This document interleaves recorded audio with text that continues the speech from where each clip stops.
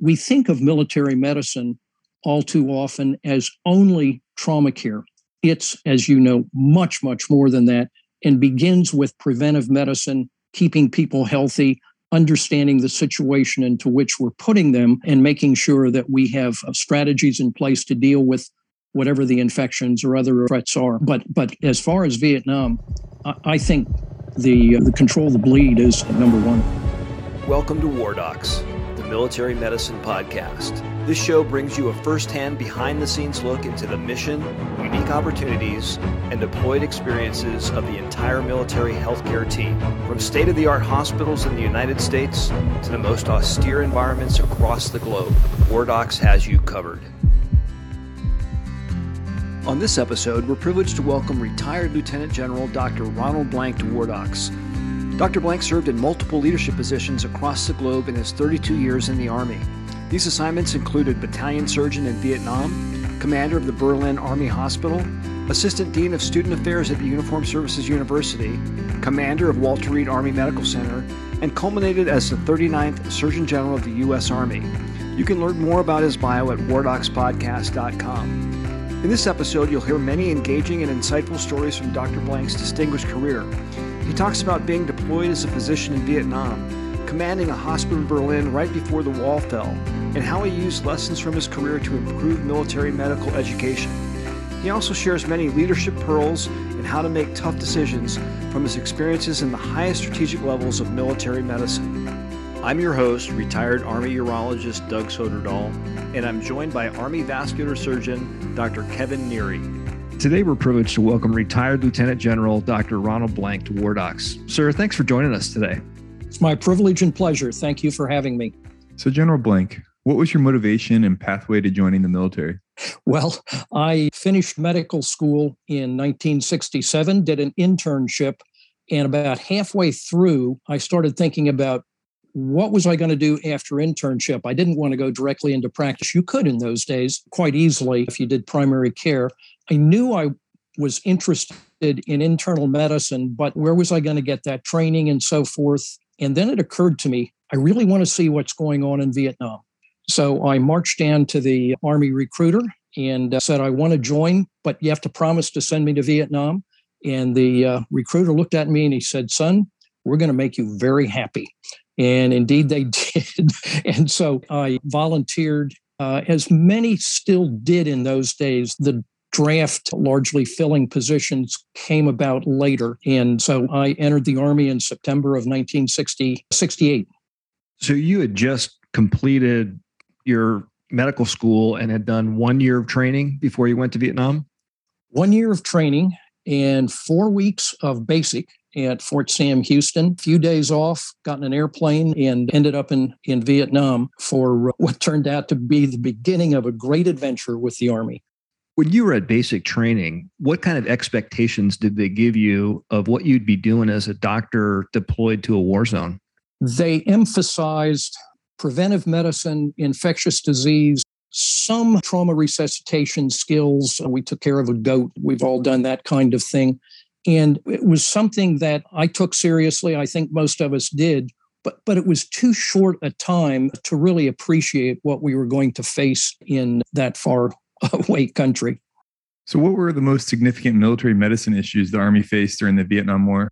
Well, in my mind, first and foremost, of course, the trauma. As you well know, we lost 58,000 killed in Vietnam. 47,000 were due to combat, and that was trauma. The others were infections.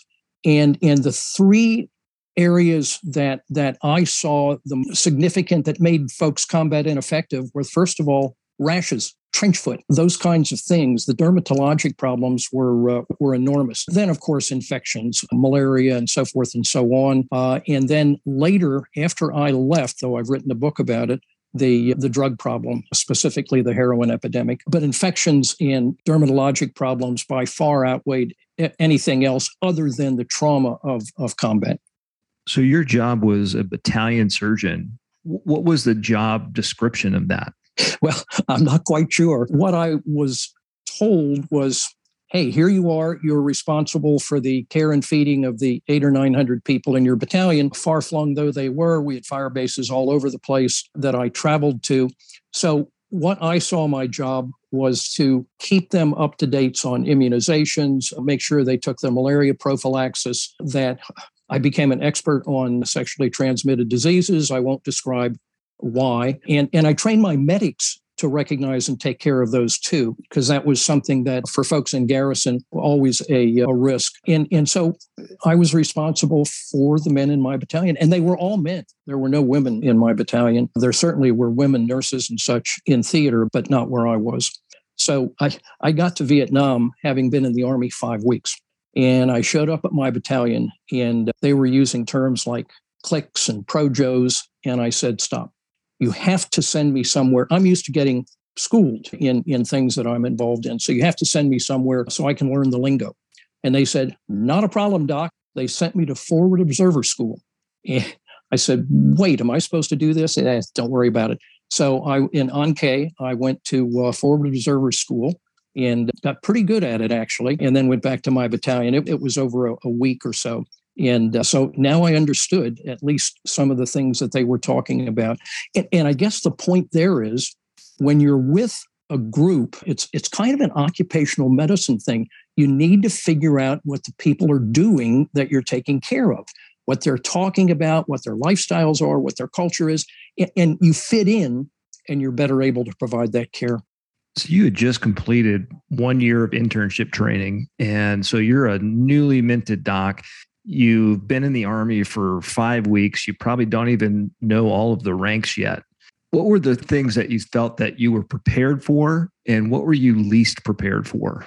The things I was most prepared for, and fortunately, I had a rotating internship, so I was exposed to a spectrum, and I was able to take care of all the primary care problems that young, healthy soldiers had. That was not a problem. I was least prepared for some of the unusual and unique infections that we had in Vietnam. I was not well prepared for dealing with trauma, but fortunately, I didn't have to because we had air evacuation. And so even if there was a firefight that I was involved in, I would do basic first aid and they would be whisked off to the surgical hospitals and better, more competent care. So I did have some hairy episodes that I had to do things I wasn't really well trained for, chest tubes and such, but you learn those on the fly. And of course, when I grew up, we didn't have the simulation training that we now have, that we put not only our physicians, PAs, but also our combat medics through. So I think that's a great segue to our next question. What would you say are some of the medical lessons learned by the U.S. Army in the Vietnam War that helped care for patients in subsequent wars? Well, the first and most significant, it seems to me, is control bleeding. If you're in something where you're going to be faced with, good grief, as you well know, with trauma, you have to control bleeding. We did not understand that. We forgot some of the lessons we learned from World War II. We did not use tourniquets as we should have. We did have blood replacement. We had evacuation, as I mentioned. But that, it seems to me, was first and foremost a main lesson from there. Obviously, we needed to know the situation on the ground as far as infections and all of that kind of thing. We do that pretty well. We think of military medicine all too often as only trauma care. It's, as you know, much, much more than that, and begins with preventive medicine, keeping people healthy, understanding the situation into which we're putting them, and making sure that we have strategies in place to deal with whatever the infections or other threats are. But as far as Vietnam, I think the control of the bleed is number one. What would you say is your most interesting clinical case? If someone asked you, tell me about a clinical patient that you took care of in Vietnam, what story would you tell? I'll tell you some of the most, well, one of the most, you asked me about one, interesting cases I had was going to a village because I went out on medical civil affairs missions quite often, took a Jeep filled with people that carried weapons, and then we'd go out to the villages and I'd have sick call. Great time, saw interesting things, including bubonic plague. So somebody comes up and has these buboes in his inguinal area, And I figured out what it was, at least I thought what it was. And of course, once you know that, it's easily treatable. And I was able to verify that with subsequent cultures. And then went back to the village and we did an eradication program for the rat on which the fleas live that carry the organism. So it was a great example of a clinical case that led to some concrete steps that hopefully made a difference. Although, once we left, then what? What kind of longevity was there to those programs we put in place? I tried to, and all of us did, train local people to continue the preventive medicine and eradication of rodents and that kind of thing. But I just thought that was fascinating and led to me doing 3 months in tropical diseases later at the end of my residency at Walter Reed. I have one follow-up question to the advancements in the war. I'm hoping you can put it in context for me, just that the understanding of controlling bleeding wasn't quite understood or totally utilized there. So say a patient's shot in the leg and it is bleeding. How are they managed with that? Are they packing it? Direct pressure, yeah, maybe some packing, but I cannot remember. I'm sure tourniquets were used, but I don't think very much. And of course, we had no hemostatic agents. We underutilized tourniquets. And the worst was if somebody was wounded and maybe they were putting direct pressure on, maybe a buddy was, maybe a medic was there, maybe a medic wasn't, but they waited for the chopper and more definitive care and they bled out.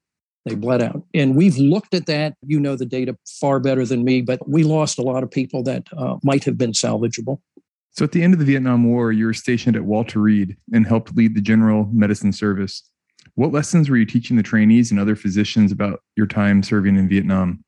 It wasn't so much medicine. Walter Reed was a wonderful training ground for seeing all sorts of great cases, and we had no dearth of that. Those were the days of the air vac, where the plane would go around all the bases and stops and pick up patients and bring them to the BAMCs and the Walter Reeds of the world. But we didn't emphasize military education. I actually, when I was I a senior resident? I think I was.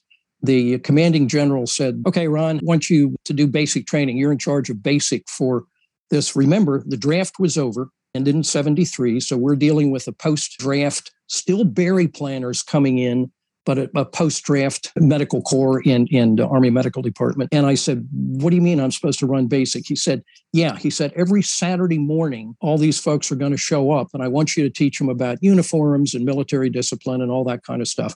I said, you got to be kidding me.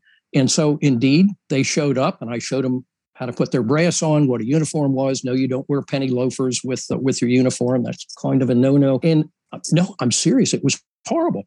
And so that went on for a couple of Saturdays. And about the third Saturday, they figured out that nobody was serious about this. So they stopped showing up. I was absolutely bound and determined that that could not go on, must not go on, and that we have to pay attention to basic, advanced, all the rest of the military levels of education, and somehow try to incorporate that into the otherwise excellent medical education that we were giving. It has to be a combination of medical and officer. And that's something that when I went to the Uniformed Services University, I think that university does very, very well.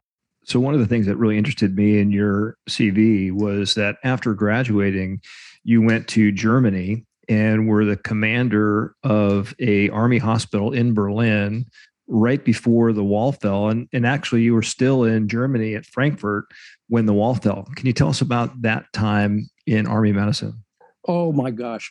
What a terrific time. And that was after I graduated from the Army War College at Carlisle, when you said after graduation. So it was kind of mid-career.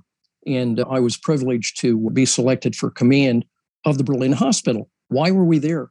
Berlin was still an occupied city. So on my ribbons, I have an Army occupation ribbon because we were still in a World War II occupation status with the British, French, and Soviets.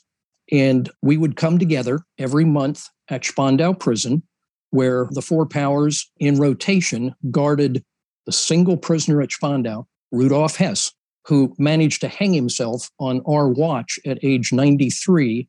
And so we were guarding him. The Americans went to the British hospital. Spandau was in the British zone, and watched my chief of medicine do CPR on Hess, just breaking ribs. And the British hospital commander and I looked at each other and said, no, this can't go on. So we said, stop. which annoyed the French and the Soviets greatly because we weren't supposed to do anything until all four powers were present. Said, fine, start it up again, but he's gone. And so they mumbled and grumbled, and it didn't do very much. So Berlin being an occupied city meant that we had American forces, British forces, and French forces. We trained together, did a lot together, and of course, we're quite separate in West Berlin from East Berlin, occupied and administered by the Soviet forces. And we would go to the east, have a great dinner, cross at Checkpoint Charlie, and the experience was wonderful. We were, if you know where Berlin is, it's quite far east, and it's closer actually to Poland than it is to where West Berlin was. So it was in the middle of East Germany. And we kind of considered ourselves the canary in the mine, because if anything happened, we were going down first, and we were prepared to put up whatever kind of defense we could have. We had some tanks and some artillery pieces. It wouldn't have been very much over an overwhelming Soviet force, but it was a fascinating experience to socialize with the Germans, the British, the French, and occasionally the Soviets. We would deal with them at Spandau, and after the hospital commanders and prison directors had seen Hess every month, we would have a lunch, and whoever was guarding him would host the luncheon with, if the Soviets were hosting it, lots of vodka. And so it was an absolutely fascinating time. And then, as you point out, I went to Frankfurt, and later that year, the wall fell. I saw the end of the Third Reich with Rudolf Hess's demise, Hitler's deputy. And then I saw the beginning of the end, at least, of the Soviet Union with the fall of the wall. How fascinating is that? What were the DoD European concerns at the time, and how did it impact the medical plan for care of potential combat casualties? Well, you see what the Russians are doing now. And I studied the Soviet forces at the War College and in other forums. And what they do is they just do mass attack with artillery, with armor, with everything they have, and just overwhelm you. So we were faced with unbelievable onslaught should the balloon ever gone up, and there would have been unimaginable casualties. How are we going to deal with that? We had not only the medical forces in country, but we also had a lot of warm base hospitals that were set up to have an influx of personnel from the States come in and take care of patients. So we had them in usually far to the west, where we thought the battle would start. And we had hospitals in the Netherlands, we had hospitals in Belgium, hospitals. We used to have hospitals in France, but they threw us out. Hospitals in England, and we had thousands of beds equipped, ready to go, without personnel, that were maintained. And then we also had stockpiles that would have allowed us to set up Army, Navy, Air Force hospitals as circumstances demanded. Everyone had their eyes on Europe and what were the Soviets going to do. And then Saddam Hussein decides to invade Kuwait.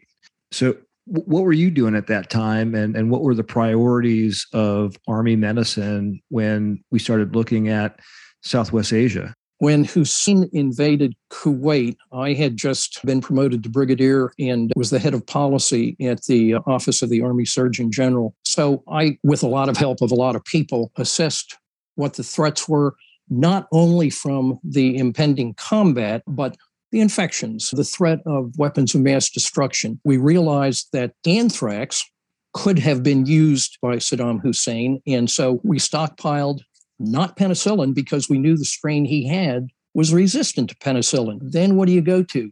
Tetracycline? I think not. Why? Tetracycline makes people sun sensitive, and they're in the desert. So that's why we went to ciprofloxacin and made whoever makes Cipro very, very happy, because we stockpiled a heck of a lot of it. And so we looked at those kinds of things. We put, as you know, just enormous numbers of medical personnel, hospitals, beds in theater. We called up retirees. I had the privilege of doing that and heard some very interesting stories of why that wouldn't be a good idea in their case. But most people were very gracious, came on board, did what they could to help. And I did get a call from, I think it was the mayor of Boston, who said, please, you're taking all my trauma surgeons who were largely in the reserves. And so we backed off on some of that, tried to be as realistic as possible, and had no expectation that the war was going to be as short and casualty free. And certainly we had casualties, as you well know, particularly the National Guard unit from Pennsylvania that had suffered from a rocket attack, Scud missile attack, but it was over. But then we were left with the Gulf War illness, and that consumed a lot of time. You talked about having a lot of beds available in country, which was a similar model to Vietnam, having a big medical footprint. And subsequently, as we went into Operation Iraqi Freedom and into Afghanistan, we completely changed that model and didn't have people in country. Where were you in that evolution of how we plan to take care of and evacuate people out of the area of battle? Well, first, we realized that we vastly overestimated the need for beds, and that was somewhat circumstantial because the battle went as well as it did. We didn't need all the beds that we had.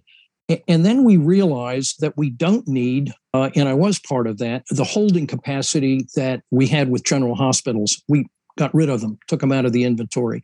The Air Force came up with their care in the air and their team evacuation teams that, hey, we don't need to hold people here. Even pretty severely wounded people can get in an evac and go to where there is really excellent definitive care, Landstuhl obviously being the place. Although I'll tell you, when I commanded Walter Reed, I had people sent from Somalia, badly wounded, directly from there to Walter Reed, still had their dirt on their battle dress. And so the evacuation system is the key as far as, and all the other stuff, the resuscitation and the trained teams in taking care of casualties and not holding them in theater.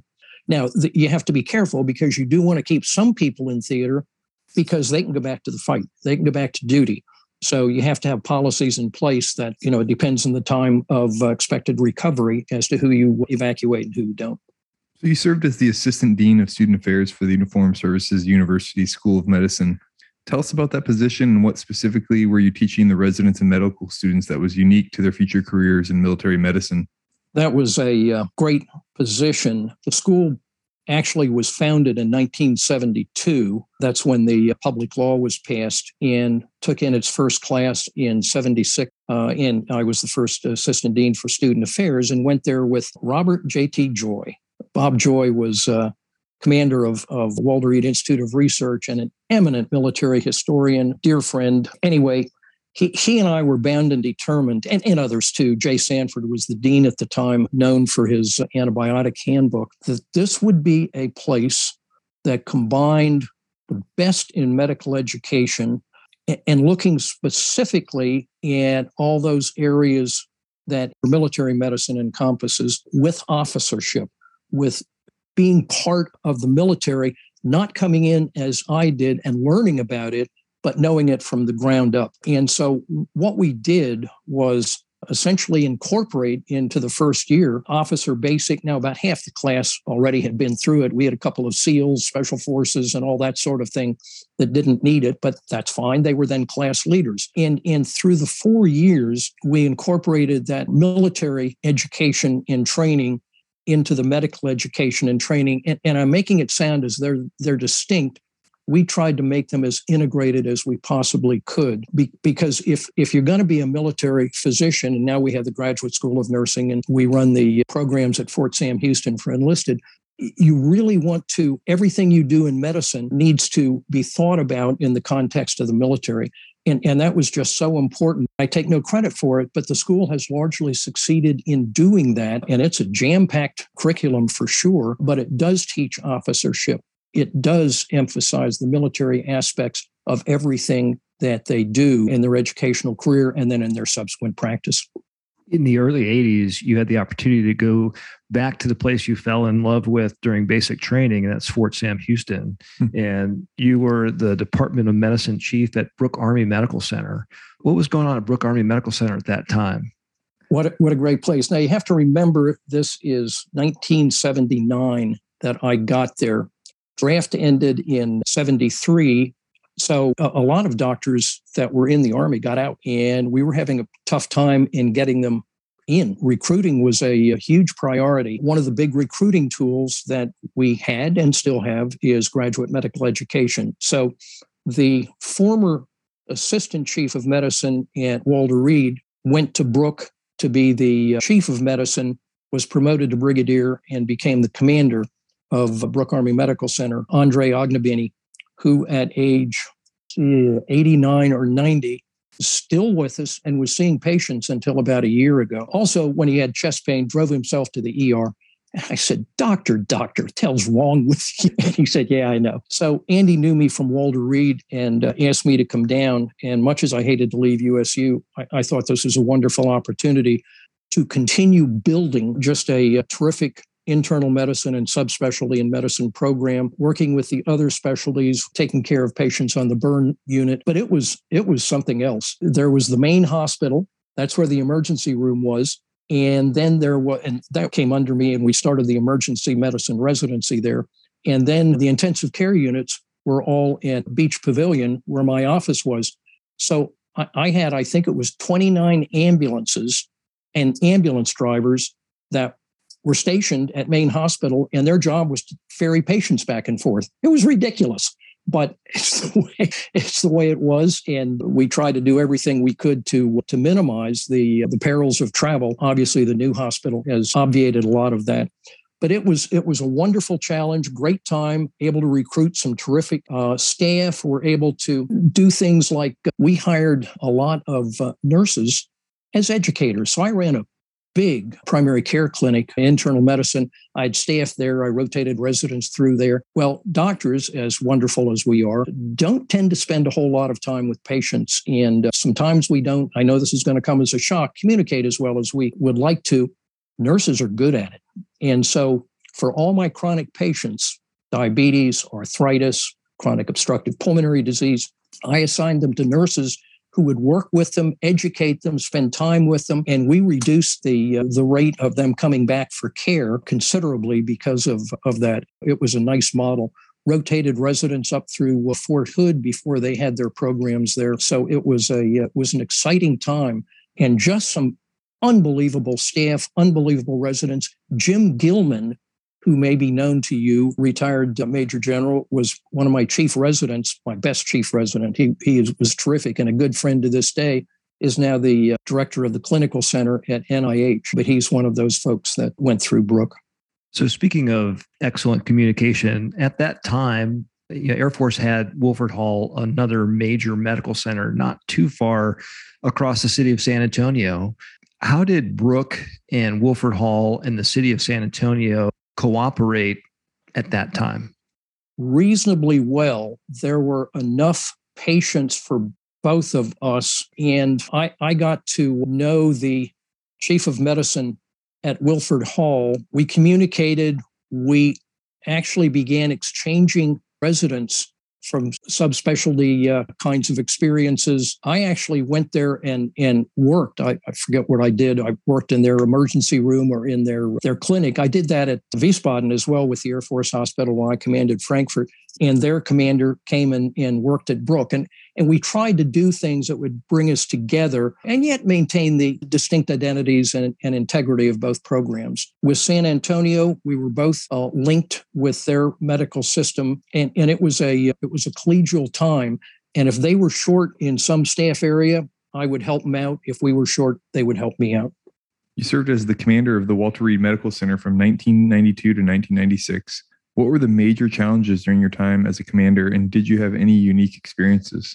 Oh, you bet. There were great challenges. Walter Reed was in a time of some turmoil, having gone through a lot of change, still dealing with the aftermath of the first Gulf War, Somalia, some issues there. And so when I got there, it had been perfectly well run, but I'll tell you the problem with Walter Reed. Walter Reed is an institution that was, and to this day is, even though it's at a different location, in the middle of an urban area where when you walk down the street, you kind of keep your eyes averted and you be careful how you look at people and all of that kind of thing. That's who we recruited from the least well-paid jobs that are the most important jobs, and that's those that first deal with the patients, the receptionist, the person at the front desk, the person that makes the appointment. And so we were having a serious problem with not medical care, although I consider all of this medical care, but with people care. So I brought Ritz-Carlton in. I figured, hey, we're a hospital. We ought to at least be as friendly as a hotel. So Ritz-Carlton came in and somebody helped me pick 100 people. And we trained the trainers, and then everybody, including reluctant physicians, went through an 8-hour training course in how to be hotel friendly. Made a huge difference. People were proud of what they did. People looked you in the eye. People tried to work with patients who often don't feel good and aren't at their best. And it's one of those little touches that makes such a difference. And sometimes in medicine, generally, military medicine, we don't think about or pay enough attention to, but that people aspects of thing is so important. It's why when I was Surgeon General, I forbade the use of the term customer. It drives me crazy. Yeah, I understand what it means. I understand the business aspect.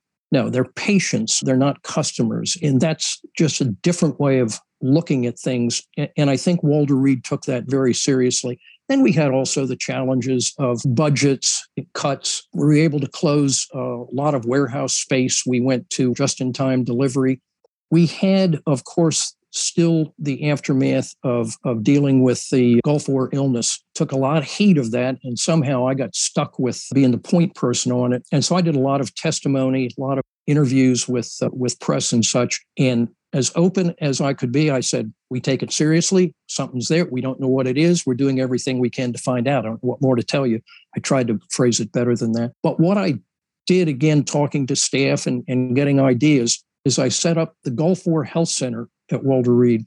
And that was a ward we took, I'm going to make this up, something like 20 families at a time with the service member and family, spouse or significant other, not kids, who would come there for, I think it was 3 weeks. And we would give them coping skills. We would say, look, we know you're sick. We don't know what it is. We're trying to figure it out. Let us help you deal with your symptoms. It was almost an AA kind of experience where people were able to do gradual exercise, to take classes into how to do things differently so that they didn't stress themselves, how to deal with their symptoms, how to control bodily functions and so forth. And we had a lot of people go through that who were able to stay in the Army, pass the physical fitness test because of that program. It evolved then into the Deployment Health Center, which I think still is in existence. And I think it's partially run out of the Uniformed Services University. It gets at what a lot of our warfighters go through.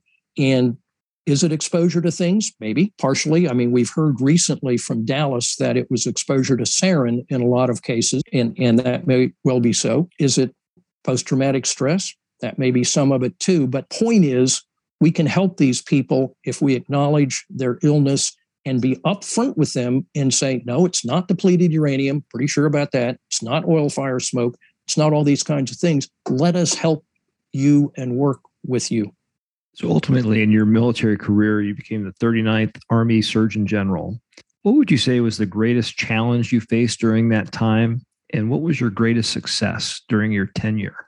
It's hard to say what the greatest challenge was because there were many, as people continued to chip away at budgets and doing those kinds of things. And we were still dealing with the aftermath of enormous change that we had gone through before. My predecessor, Sid Lanou, was a wonderful change agent.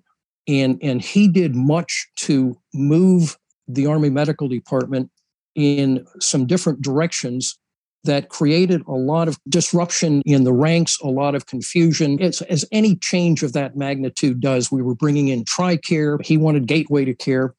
And so part of what I saw as my job was to create, one, stability to a degree, and two, communicate what we were doing. Communication always being the biggest challenge because everybody at a certain level thinks those above them have no clue what they're doing. So those in the higher ranks need to communicate that they actually do, and here's why, and explain things. And so the biggest challenge really was creating that stability while still, doing a degree of change, and then creating the communication channels that hopefully just fostered that sense of camaraderie and belonging. And now we understand, or at least they have some clue as to what they're doing up there. And then at the same time, being able to deal with some of the immediate challenges and the long range challenge of how were we preparing from the medic on up for the next war.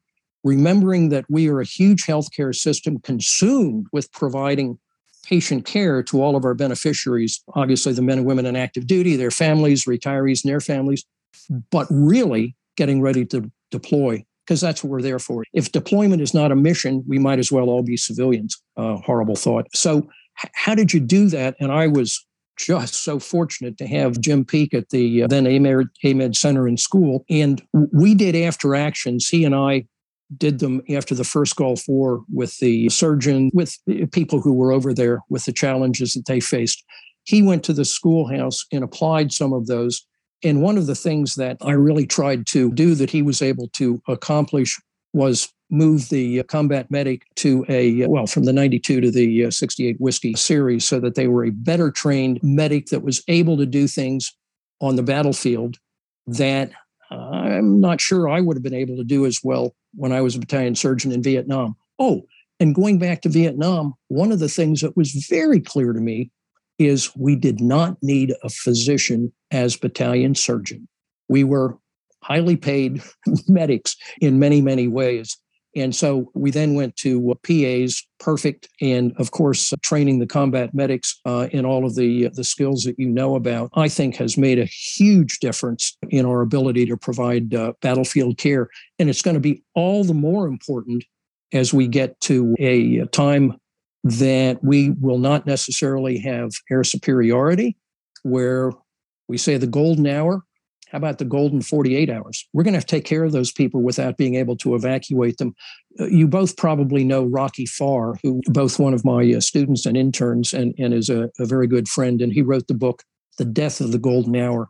And his point is we're almost going to have to go back to the guerrilla warfare medical system of World War II, where people who were wounded were taken care of on site by their unit who may have moved and so forth, without them being evacuated as we've been able to do to the launch tools of the world. What important leadership lesson did you learn that you would want others to know? Biggest leadership lesson that I would share is visibility is credibility. Be visible.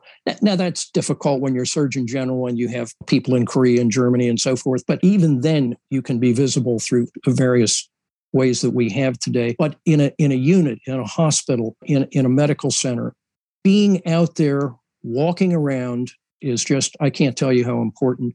People still stop me in the halls of Walter Reed and say, I remember you walking around. Obviously, these are old people, but it's just, warms my heart and all that. It is so important to be seen. And you have to be a little careful because you're also setting the example. So you want to be doing what you're telling people to do and not something else. And so if you do that walk, you are visible, you do communicate, it means so much. And that's, I think, a huge part of leadership, that visibility and credibility. So one of the things that some of our listeners may not realize is that the Surgeon General actually has an office in the Pentagon and spends a lot of time advising senior officials. What is the craziest Pentagon story that you have as Surgeon General?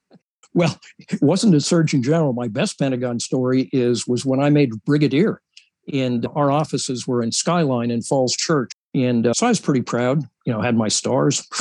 What could be better than that? It's the old story. My father would have been proud. My mother would have actually believed that I deserved it. And so I went to the general officers' mess in the Pentagon, and Sergeant looked me up and down and he said, "You're not eligible." I said, "What do you mean? I'm a general." He said, "It's 2 stars and up here." He said, "Brigadiers are dime a dozen." So I slunk off and never forget that. 2 others. One is with Secretary Cohen, and it's when we were rolling out the anthrax immunization program over a lot of protests. There was a group, Anthrax No, that were very active, and that led to a 60 Minutes interview I'll tell you about if you want. But Secretary Cohen said, how do I, emphasize the importance of this? I said, get a bag of flour or sugar or something, 5-pound bag, hold it up and say, if this were anthrax and released from a tower in Chicago, and if the wind directions were right, it would sicken and kill thousands the whole way down to New Orleans. And he did. And so the press appeared, as impressed as they are. And then he left the stage, and I was there to answer questions about the anthrax program. It's one of the most important things I think we did, and I can only imagine some of the difficulties people are having with the current vaccine mandate and some of the difficulties with it and so forth. But the other one was in the Pentagon, where I was interviewed by, I think, Steve Carell, who said, well, General, tell me about these airmen. And I went through risk and benefit of vaccines, and nothing without risk, but the benefit far outweighs it. And he said, well, but what about these airmen that are being taken off flight status? I said, I have no idea. He said, what do you mean you have no idea? You're the Air Force Surgeon General. I said, no, I'm the Army Surgeon General. Perhaps the color of the uniform would have given you a clue. And I'm thinking as I'm saying this is not good. This is not a good thing to say. And I hear gasps behind me. Well, he was such a gentleman. He said, oh, I'm so sorry. He said, actually, I'm colorblind. Well, then I felt kind of bad.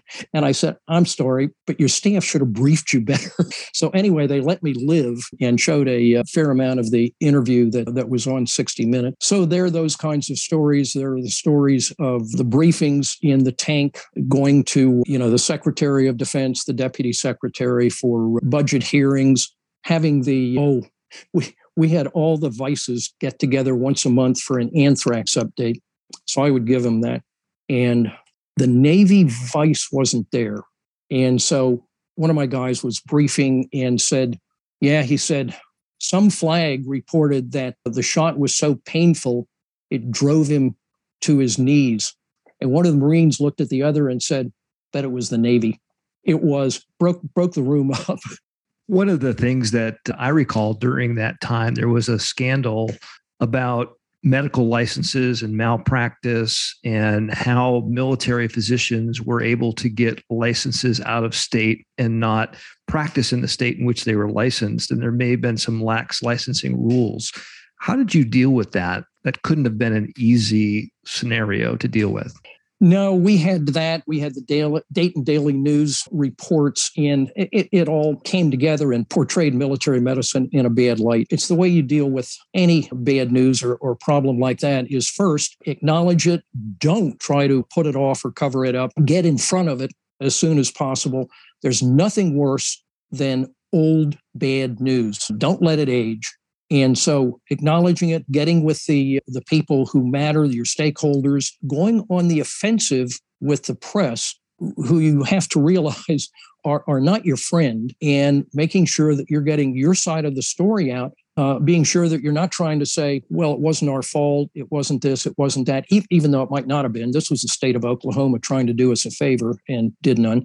It's taking ownership of it and saying, look, this is how we're dealing with it. Yes, that went on, but here's the steps we've taken. This will never happen again. We don't believe it impacted care in any way. And I had to take out of clinical care a few of my friends. I mean, people that I had worked with at Brooke, actually, who had their medical license through Oklahoma. And I forget the circumstances, but they could get kind of an abbreviated license that met our standards, because we only said you have to have a license. We didn't say it has to be a full unrestricted license. And we just took them out of clinical care, said this, sorry, but that's what we have to do. And you take those hard decisions, you step up. And I am convinced that our patient population are the most forgiving in the world. They understand people make mistakes and screw up.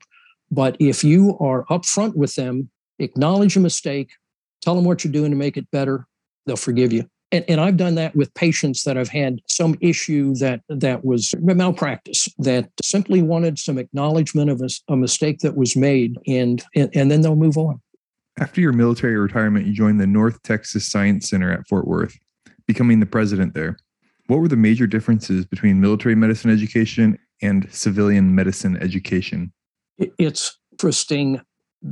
I didn't want to go into the business side of things, the Booz Allens or all of that. And I thought an academic institution would be as close to the values of the Army in mission focused, not money driven and all of that. In fact, I found it to be incredibly political. Many, many good people, but there were so many.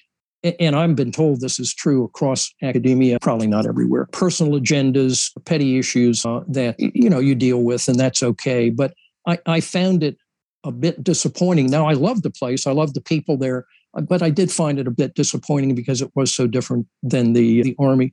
The military, for God knows all of its flaws, bureaucracy and so forth, is still a place where you can do the purest practice of medicine or whatever your discipline is, any regard of the patient's ability to pay, where you don't have to worry about finding the right code so that you get reimbursed and so forth.